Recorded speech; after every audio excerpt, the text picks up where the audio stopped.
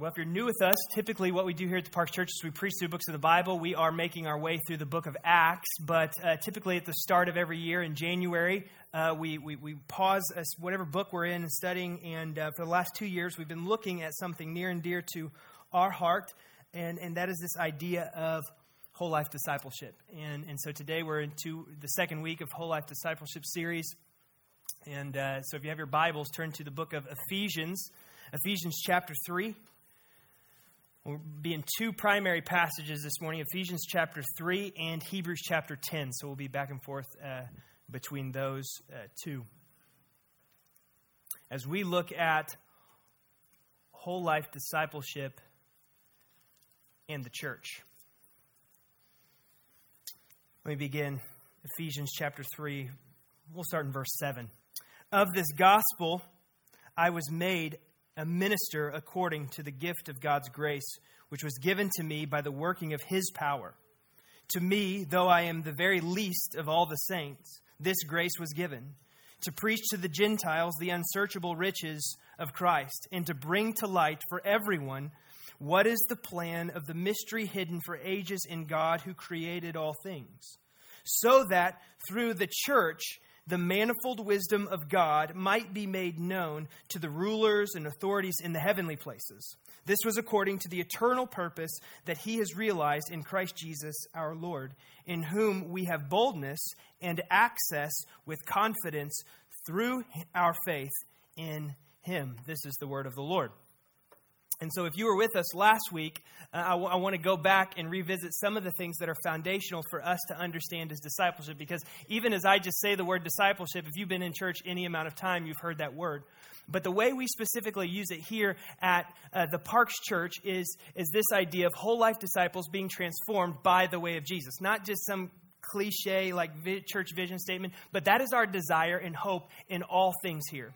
That God would form in us and shape in us in our whole lives the way that He has called us to. He would bring about transformation in our whole lives, okay? And so here is the goal. We can't understand the how or the what of discipleship until we understand the goal. To know and to see the beauty of our God. To know and to see the beauty of God. That is the goal of discipleship, okay? That is the goal of our whole life. You say, why is that the goal of discipleship? Well, remember back to Habakkuk 2, verse 14.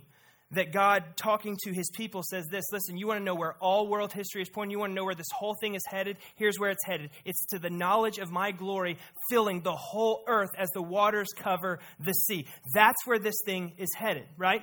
To the knowledge and to the beauty of God and His glory filling every facet and every fiber. If that is the end goal, then the goal for us right now is that we want every facet and every fiber of our whole lives to be filled with His glory, right?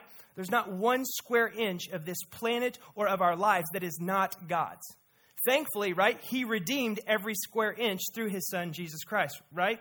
Because every facet and every fiber was broken after Genesis 3. But His redemption, He redeems it all, okay? So the goal is to see and know the beauty of Christ. And so when the gospel becomes alive to us as a church and as individuals, we understand that all of this is God's, redeemed for His glory, right? We are shaped and we are formed for His purpose. Now, I want to ask you a question. Christians particularly, this is for you.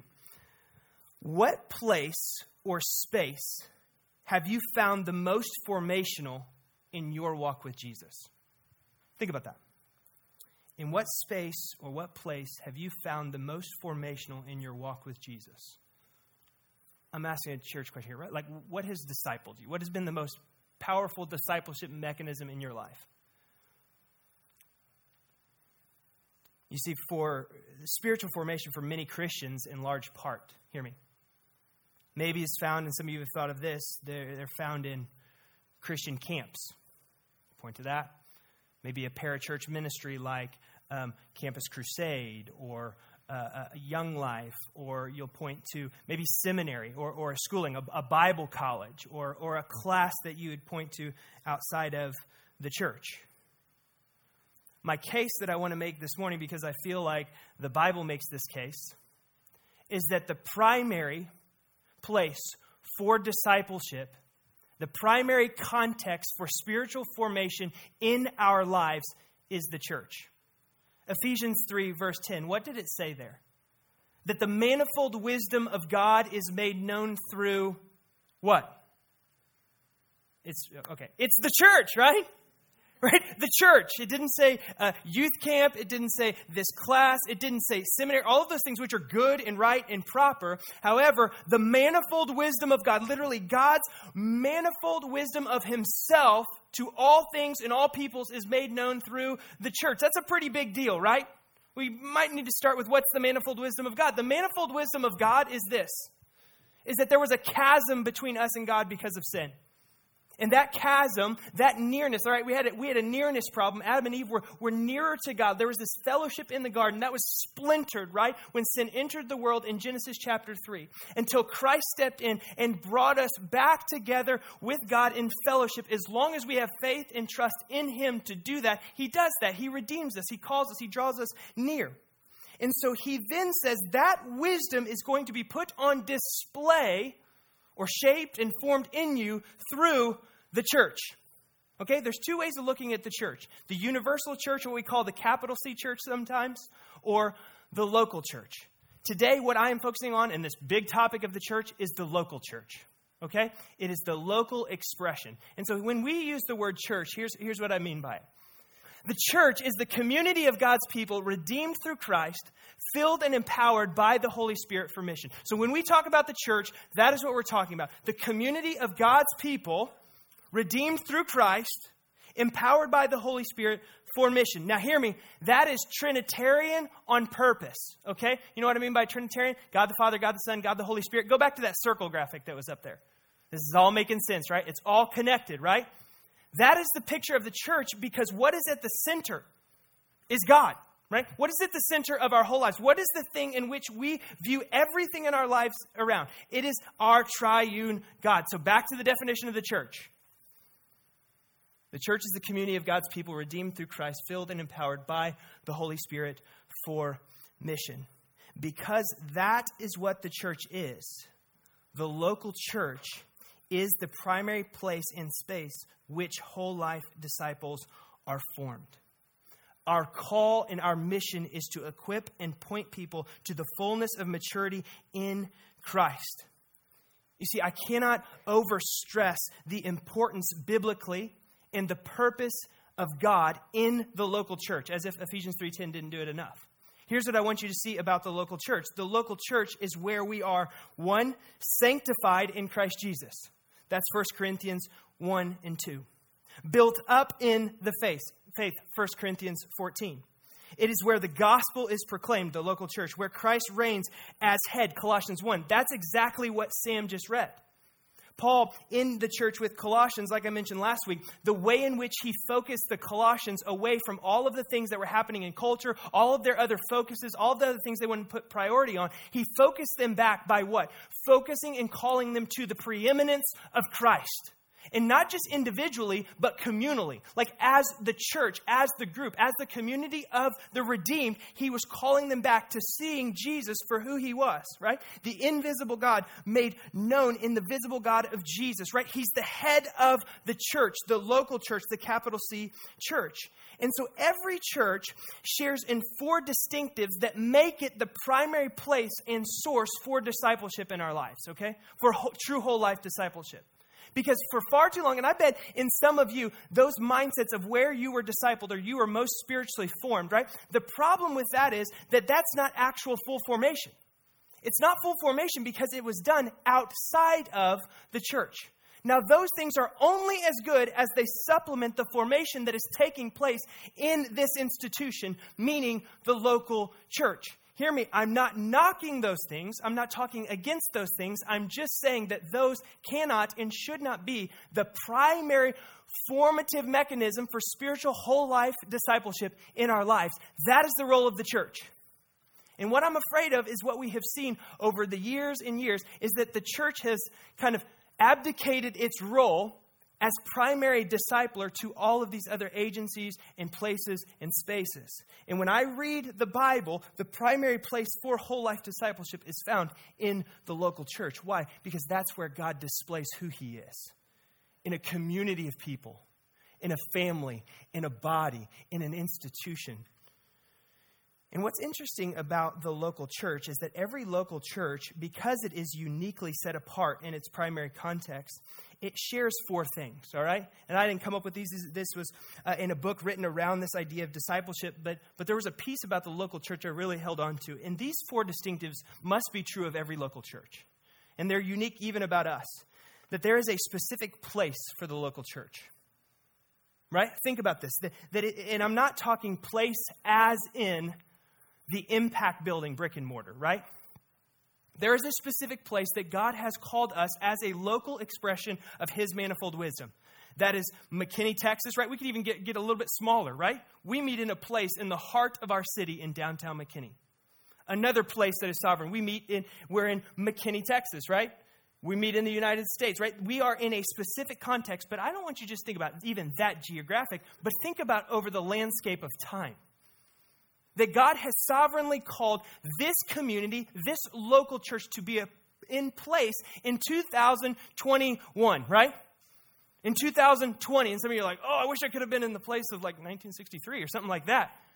That wasn't God's plan for this local community. That wasn't God's plan for this body to be present in displaying his manifold wisdom collectively. Each local church is that expression in their place, right? He didn't put us in Portland.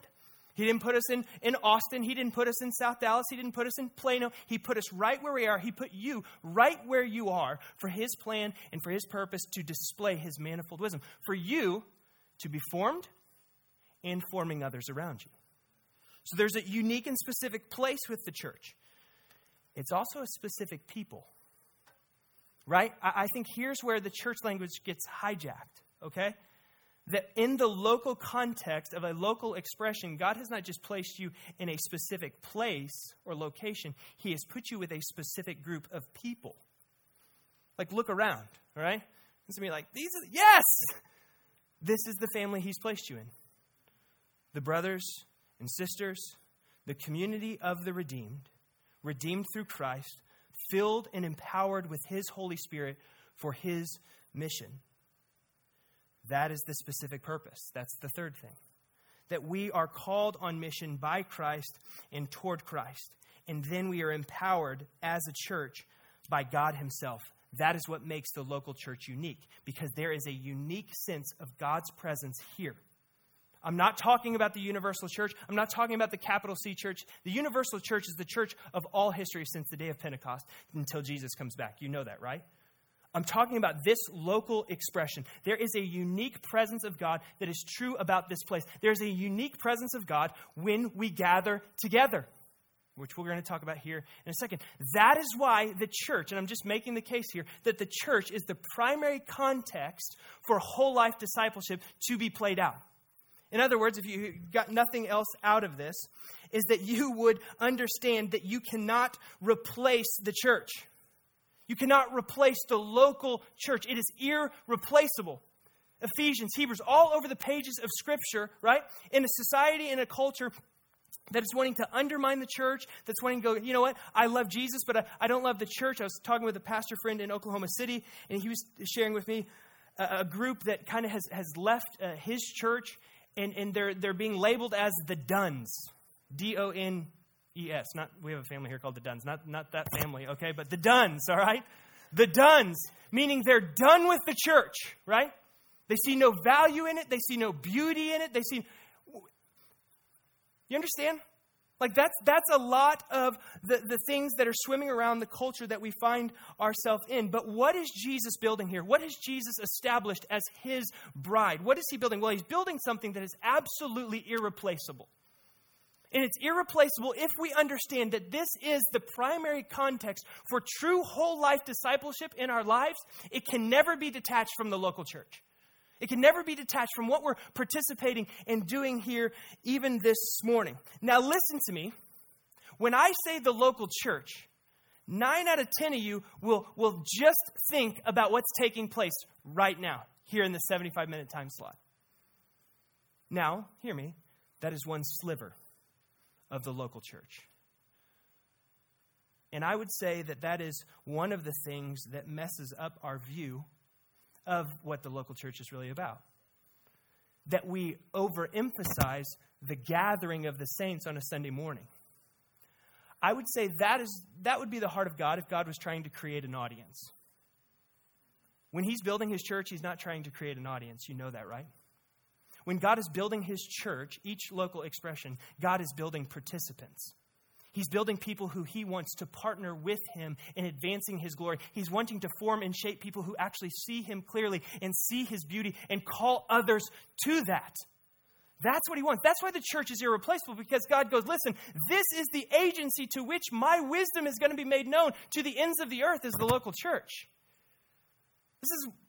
Many people ask, like, hey, how are you called into ministry? You know, whatever that is. You want to know how I was called into ministry? Is I just submitted myself and laid my life down to the local church where men and women could affirm God's call and God's hand upon my life.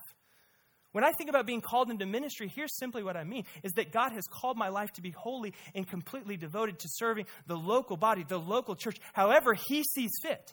But listen, that call to me is not any different than that call to you, redeemed. He has filled you. He has empowered you with his Spirit for his mission to call others on that journey and to mature others in Christ's likeness. Listen, the church, the local church, is the primary context, must be, for whole life discipleship. If you're outsourcing it or we're outsourcing it, we will have a deformed view of discipleship. Okay, so if it's irreplaceable, here's the second thing I want us to see is this, is that the local church is not just irreplaceable, it's visible. This is where I want you to go to Hebrews chapter 10. Hebrews chapter 10.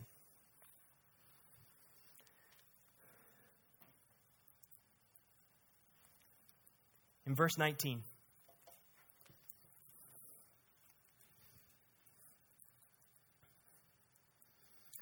He says, therefore, brothers, since we have confidence to enter the holy places by the blood of Jesus, by the new and living way that he opened for us through the curtain, that is through his flesh, and since we have a great priest over the house of God, let us draw near with a true heart and full assurance of faith, with our hearts sprinkled clean from an evil conscience and our bodies washed with pure water. Let us hold fast the confession of our hope without wavering, for he who has promised is faithful. Pause right there, because I don't want to get into the familiar part of this verse before we talk about what just took place right there.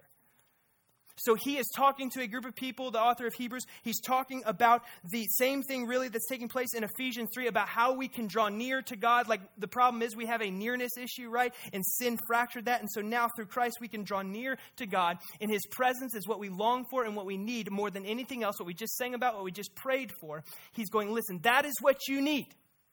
That is what you need, church. That is what you need, Christ's follower. Okay, how does that take place?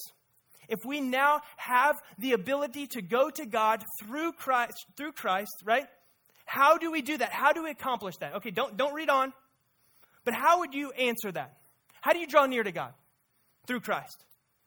Right? Maybe even if you're not a Christian here, maybe you would be answering that from a different, thinking about a religion, about how to draw to a different God or a foreign God. Like, how is it? Well, maybe you go, well, it's obedience, like, and it's this or it's that. It's maybe if you're a Christian, you would go, well, it's through prayer and it's through worship. It's through disciplining myself in the Scriptures, all of which are good and right and amen.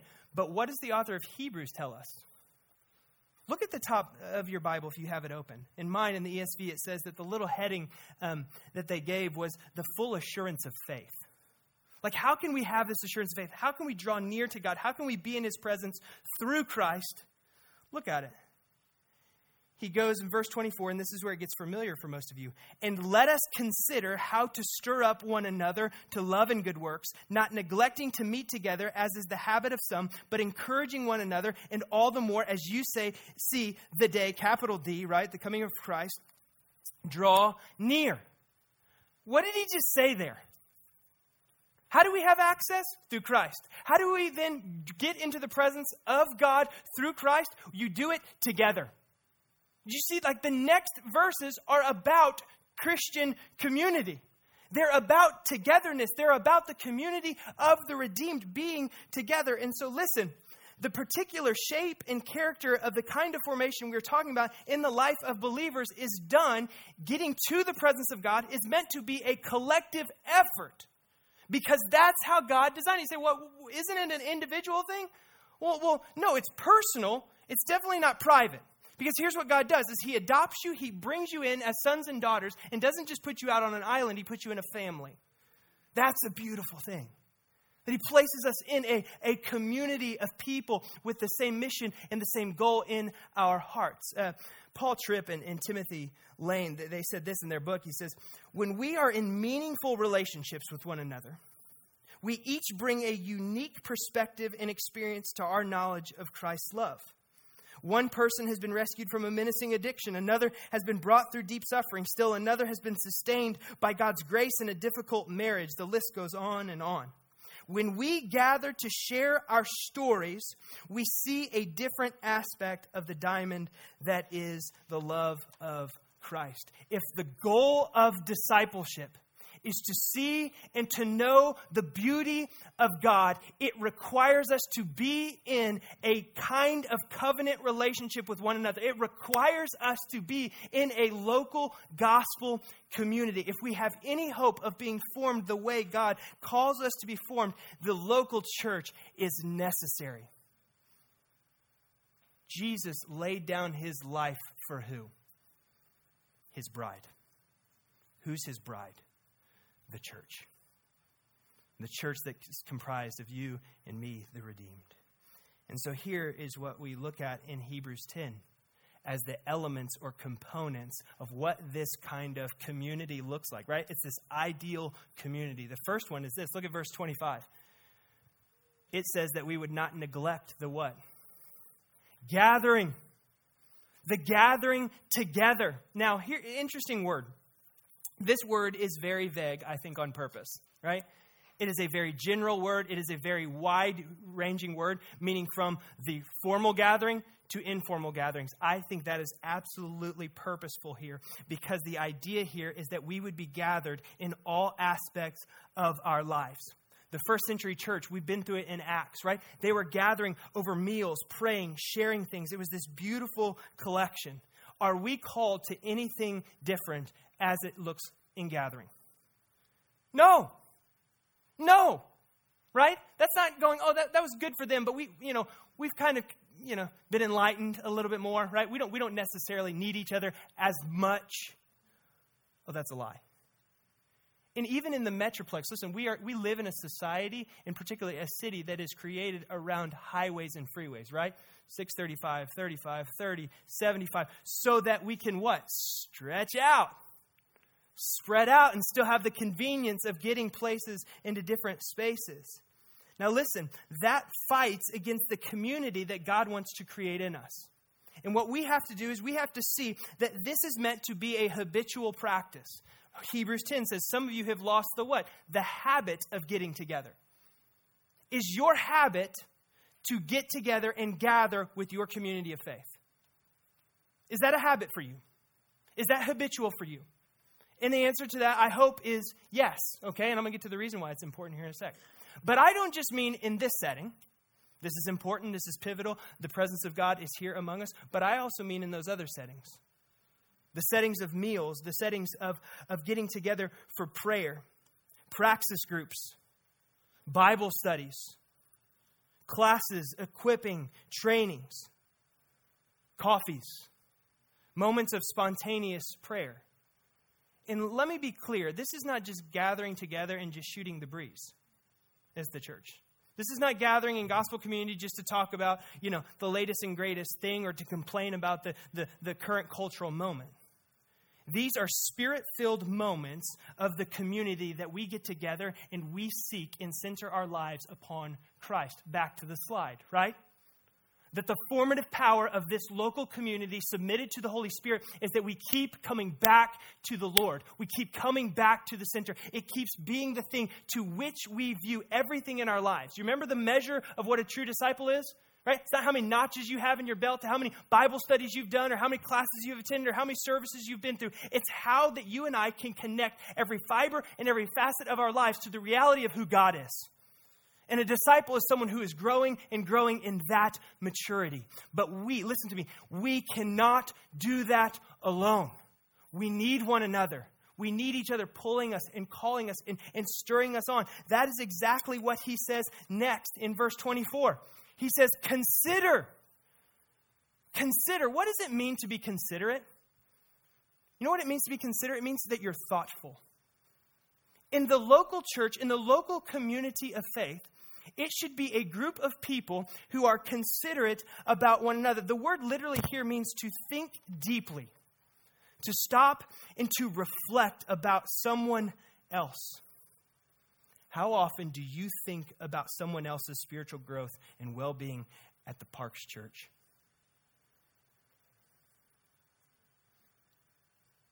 Maybe I would take that a step further. If you can't even identify a name, and I'm talking if you're part of this church, okay, of someone that you are considering their health, spiritual health, and well-being, there's an issue. Do you evaluate your life and your behavior in light of someone else's spiritual vitality? Hear me.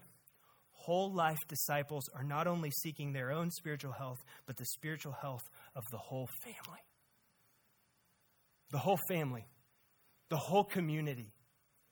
How can I consider, maybe this is the question you need to ask for you this week. How can I consider and participate in seeing someone else grow in their walk with Jesus? How can I show and display the beauty of Christ in others' lives? That's what consideration, that's what the author of Hebrews is talking about. But it doesn't stop at just consideration. He says, you also stir up, or maybe in some of your translations it says to spur on. Now, some of you're going to like this one because the word stir up here means to irritate. Okay? You're like, I got this one, right?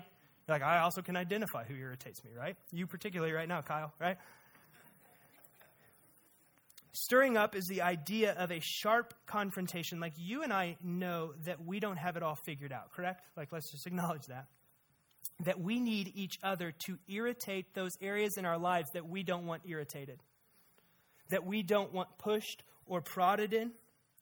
That we need to be around people that we trust, that we love, that we're running together after the mission of Christ with. That will actually step into those areas that I don't want them to, but I need them to. You and I need that. If we have any hope of whole life discipleship in our lives, it's going to mean that people have to stir us up. People have to get into those areas and those spaces and those places of our life and that proximity intimately that they'll irritate us. And we're going to go, oh, I'm so frustrated with you. It may take a few bit, And I go, but I know that's for my good because it's helping me see the beauty and glory of God more and more. It's drawing me away from myself and more to Jesus. Now hear me. You need to be around people who don't look like you to accomplish this. Who don't have the same income level as you. Who are not at the same life stage as you. Who don't vote like you. Who don't have the same cultural perspectives as you. Because I need to see things from a different angle. We need to see things from a different angle. And here's one of the downfalls and pitfalls our church included in this. Is that we have traded in unity for uniformity. And we said, here's what we need. We just need to be a sounding, we just need, everything just needs to be agreed upon. We all agree, right? Yes, oh, yes, okay, yes, brother, sister, yes, we agree. No, listen, that is not unity in the body. It's that I would sit across from someone who doesn't look like me, who doesn't have maybe the same mindset or life stage as me, and they would push back on things in my life. I would hear perspectives from their life that caused me to look at the diamond of Christ's love at a different way. And whereas maybe before I'd want to trumpet my mouth as if I know, I might be silenced by their word and by their wisdom and my submission of my life to them because I'm in community with them. Listen, I'm not saying you practice this with just anyone. I'm saying this is what a true picture of a unified body look like. It's that I'm sitting across not just from married folks all the time, but I'm sitting with a widow. I'm sitting with someone who's single, who's not married yet, who has kids, who doesn't have kids. Somebody who has the same skin color as me, people who don't have the same skin color as me. Listen, I don't want to surround myself, nor should you, because it's one of the scariest places to be, with just an echo chamber. That's not what the church is meant to be. The church is meant to be a unified body made up of different parts and different people and different components so that the wisdom of God and the beauty of God and what he wants to display is on actual front and center display in the church. It's missing so often. Fourth, he ends it with this in this section we read. He says, now, not neglecting to meet together as the habit of some, but encouraging one another. Listen, whole life discipleship will wither. Gospel community will wither if all we're doing is irritating one another, okay? Prodding and poking and doing those things, and not encouraging, and not speaking life, and speaking Christ into people's lives, calling up and out their gifts. Right? Like this doesn't just happen through mere church attendance, right? You don't get this kind of encouragement through podcasts or digital discipleship, if that's even a thing, which I don't think is a thing. You don't get this with conferences. We need incarnational, embodied ministry. We have to be part of something that we feel and touch, flesh and blood. Listen, I realize the season that we're coming through and we're walking through right now where there's this kind of digital thing that is required and all of those things. But listen, the church is flesh and blood. It is meant to be embodied. It's meant to be lived and shared together because that is where true encouragement is found. Not just this just generic encouragement, but true encouragement where I can look at you and you can look at me and we can speak with a confidence, with a Holy Spirit confidence to one another and call out the encouraging things God is doing in our lives. Listen, I think maybe a lot of us, myself included, are feeling the effects over this last season of spiritual starvation. Anyone else? Like all the things. Where it's like it has burned through the spiritual fat of my life, and now it's beginning to eat away at the muscle. And I feel it. And I'm weary and I'm tired. The only remedy to that, hear me, the only way we go from starvation, is that we find ourselves participating in a community, not warming a seat on a Sunday morning. Participation. Getting into one another's lives. Worshiping together, yes, on a Sunday morning, but meeting together regularly, informal, formal times, praying together. And then working. And this is it. This is where I'll end. Let us consider how to stir one another up to love and good works. All of this is for naught if it's not visible. If it's not seen in the culture, in the community around us. Listen, this is not just good works internally. This is good works externally, right? Listen, this is not just, and listen, we need to be caring. We need to be loving each other, right? They'll know you're my disciples by your love for one another. I get that. But this is also love and good works outside of this, that the church, and I love what one theologian says, is that it's a pearl. The church can be seen as a pearl. Something is beautiful in of itself, treasured and perfect, and it's also leaven. It's meant to spread and go out. It's meant to be visible. It's meant to be seen and tasted. It's meant to be embodied. It's meant to be relational. That's the power and the beauty of the church. And listen, if we have any hope in this culture, if we have any shot at seeing things the way God sees them, it's going to take a church that really believes, that really understands what God is calling us to when He calls us together. If we're really going to be a community where His manifold wisdom is on display, we do it on His terms. Not our own. Not by producing more services. Not by preaching better services. But by connecting our lives together through the power of the Holy Spirit. By submitting to one another. By submitting to this local faith family. By honoring Jesus above all else. This week coming up, we're calling our church, our local church, to a week of fasting and prayer. And this is something we do year after year, but I don't know if there has been a year where this is not more timely. If there's been a moment where this is more critical for us to humble ourselves and seek God. In our 9 a.m., listen, and that's maybe why I seem somewhat distracted. Like we didn't make it to this place of preaching the word as I just did for you. We didn't get there.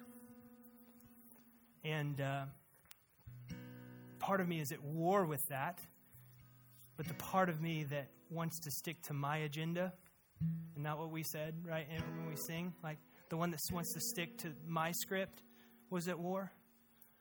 But God had other plans. God wanted us in that moment, in that collective gathering, to just fall on our faces and to seek Him. To go after Him as the church in that space, in that place. For us, the Lord saw something different in this place, in this space. However, hear me, the conclusion or the end of both of that and of this is the same.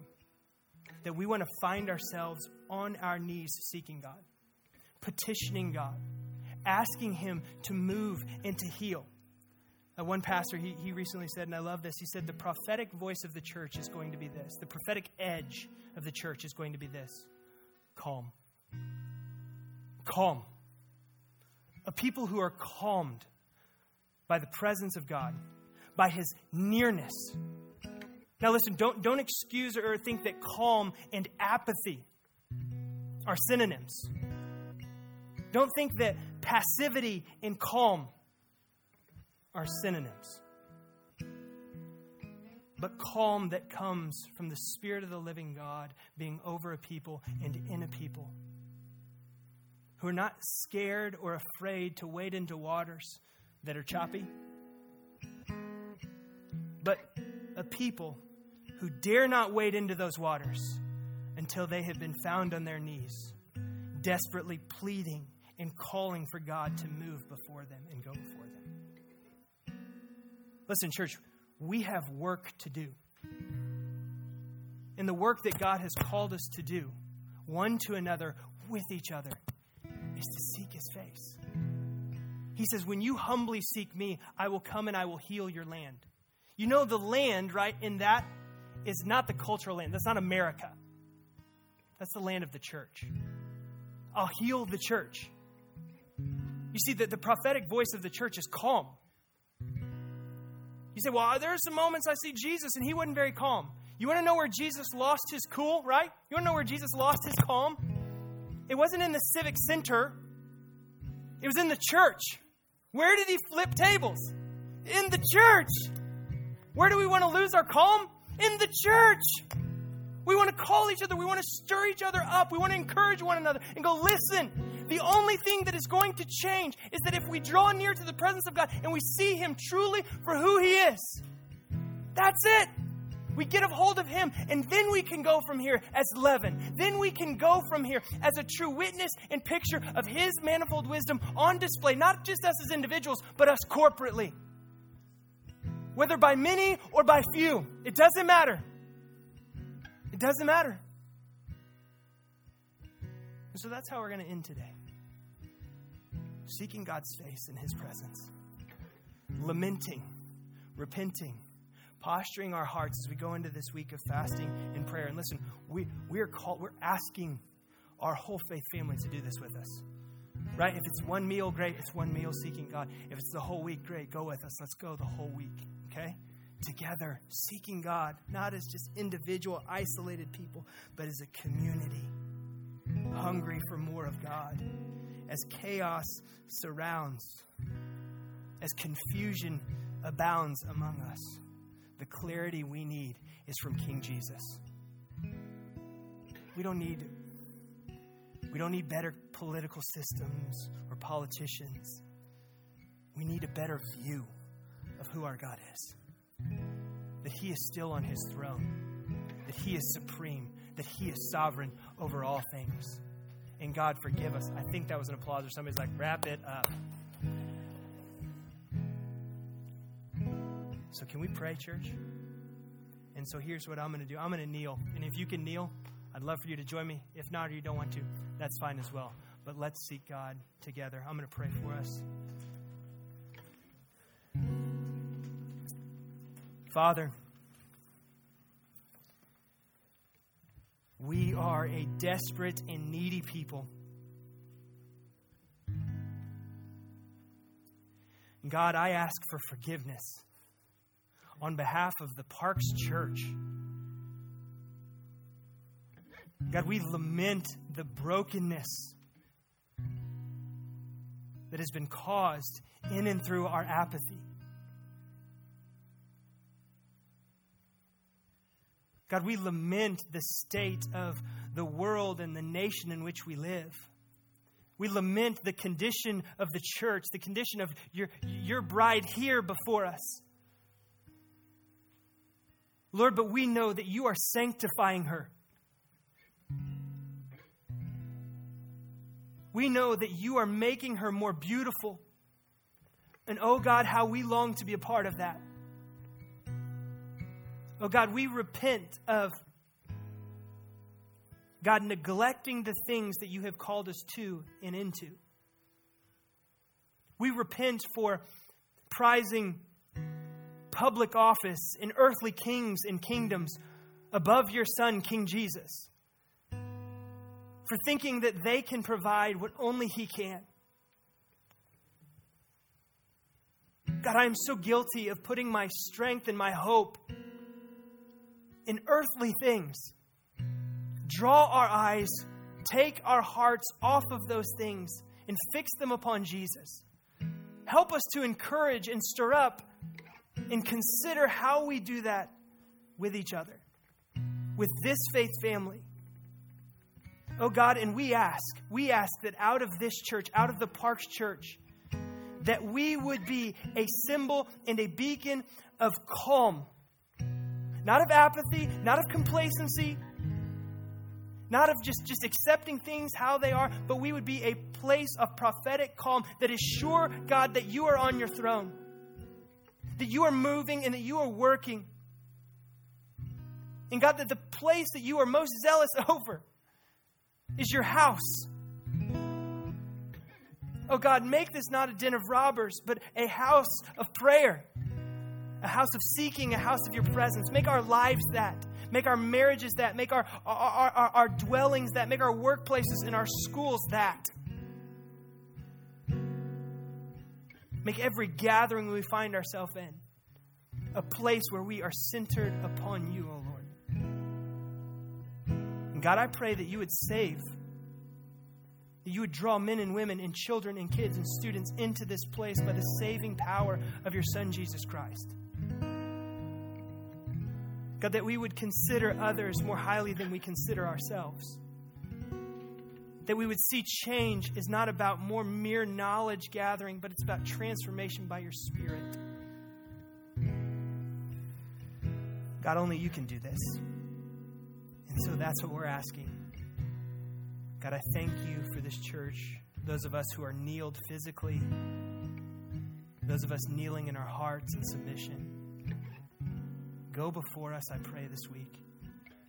Go before us as a community, longing to be a picture of your manifold wisdom to this watching world. Let us love one another and love you well.